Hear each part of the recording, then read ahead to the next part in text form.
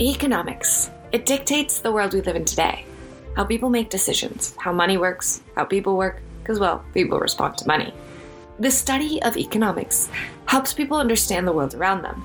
It enables people to understand people, businesses, markets, governments, and therefore better respond to threats and opportunities that emerge when certain things change.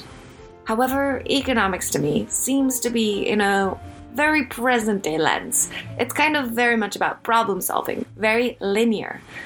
For example, an increase in labor makes wages go down, or an increase in demand makes prices skyrocket. If there is a problem, economics will help you find a solution.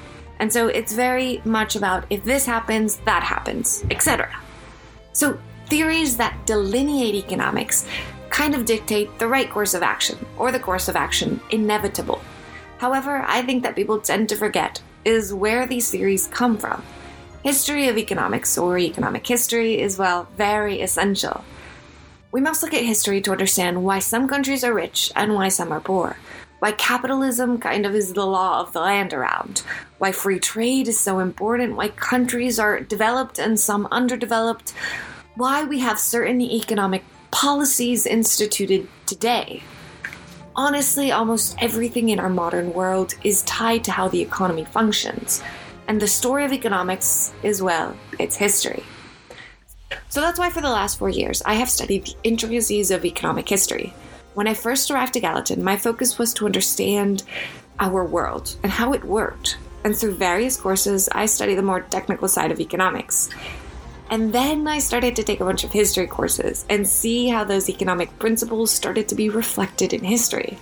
For example, we can see how inflation in Cairo in the 12th century skyrocketed because of Mansa Musa. Essentially, a ruler had spent so much money, flooded the markets with his own gold, that it caused the prices to skyrocket for everything. But by looking at history, we can understand where certain economic theories, the ones that you might learn in a macro 101 class, actually come from. And from there, you can learn so much. For example, how Adam Smith might be more pro-people and less of pro-markets than you might imagine. Or how capitalism might be a set of ideas rather than a political/economic system. By looking at how past economies function, you can observe the story of human interaction. And within it, it is a tale where we can learn the story behind past societies, systems, ideologies, governments, cultures, and technologies, and how they were built, how they operated, how they changed, how the past connects to the present. And so that is why I study economic history and digital storytelling for this very dramatic introduction. Thank you so much.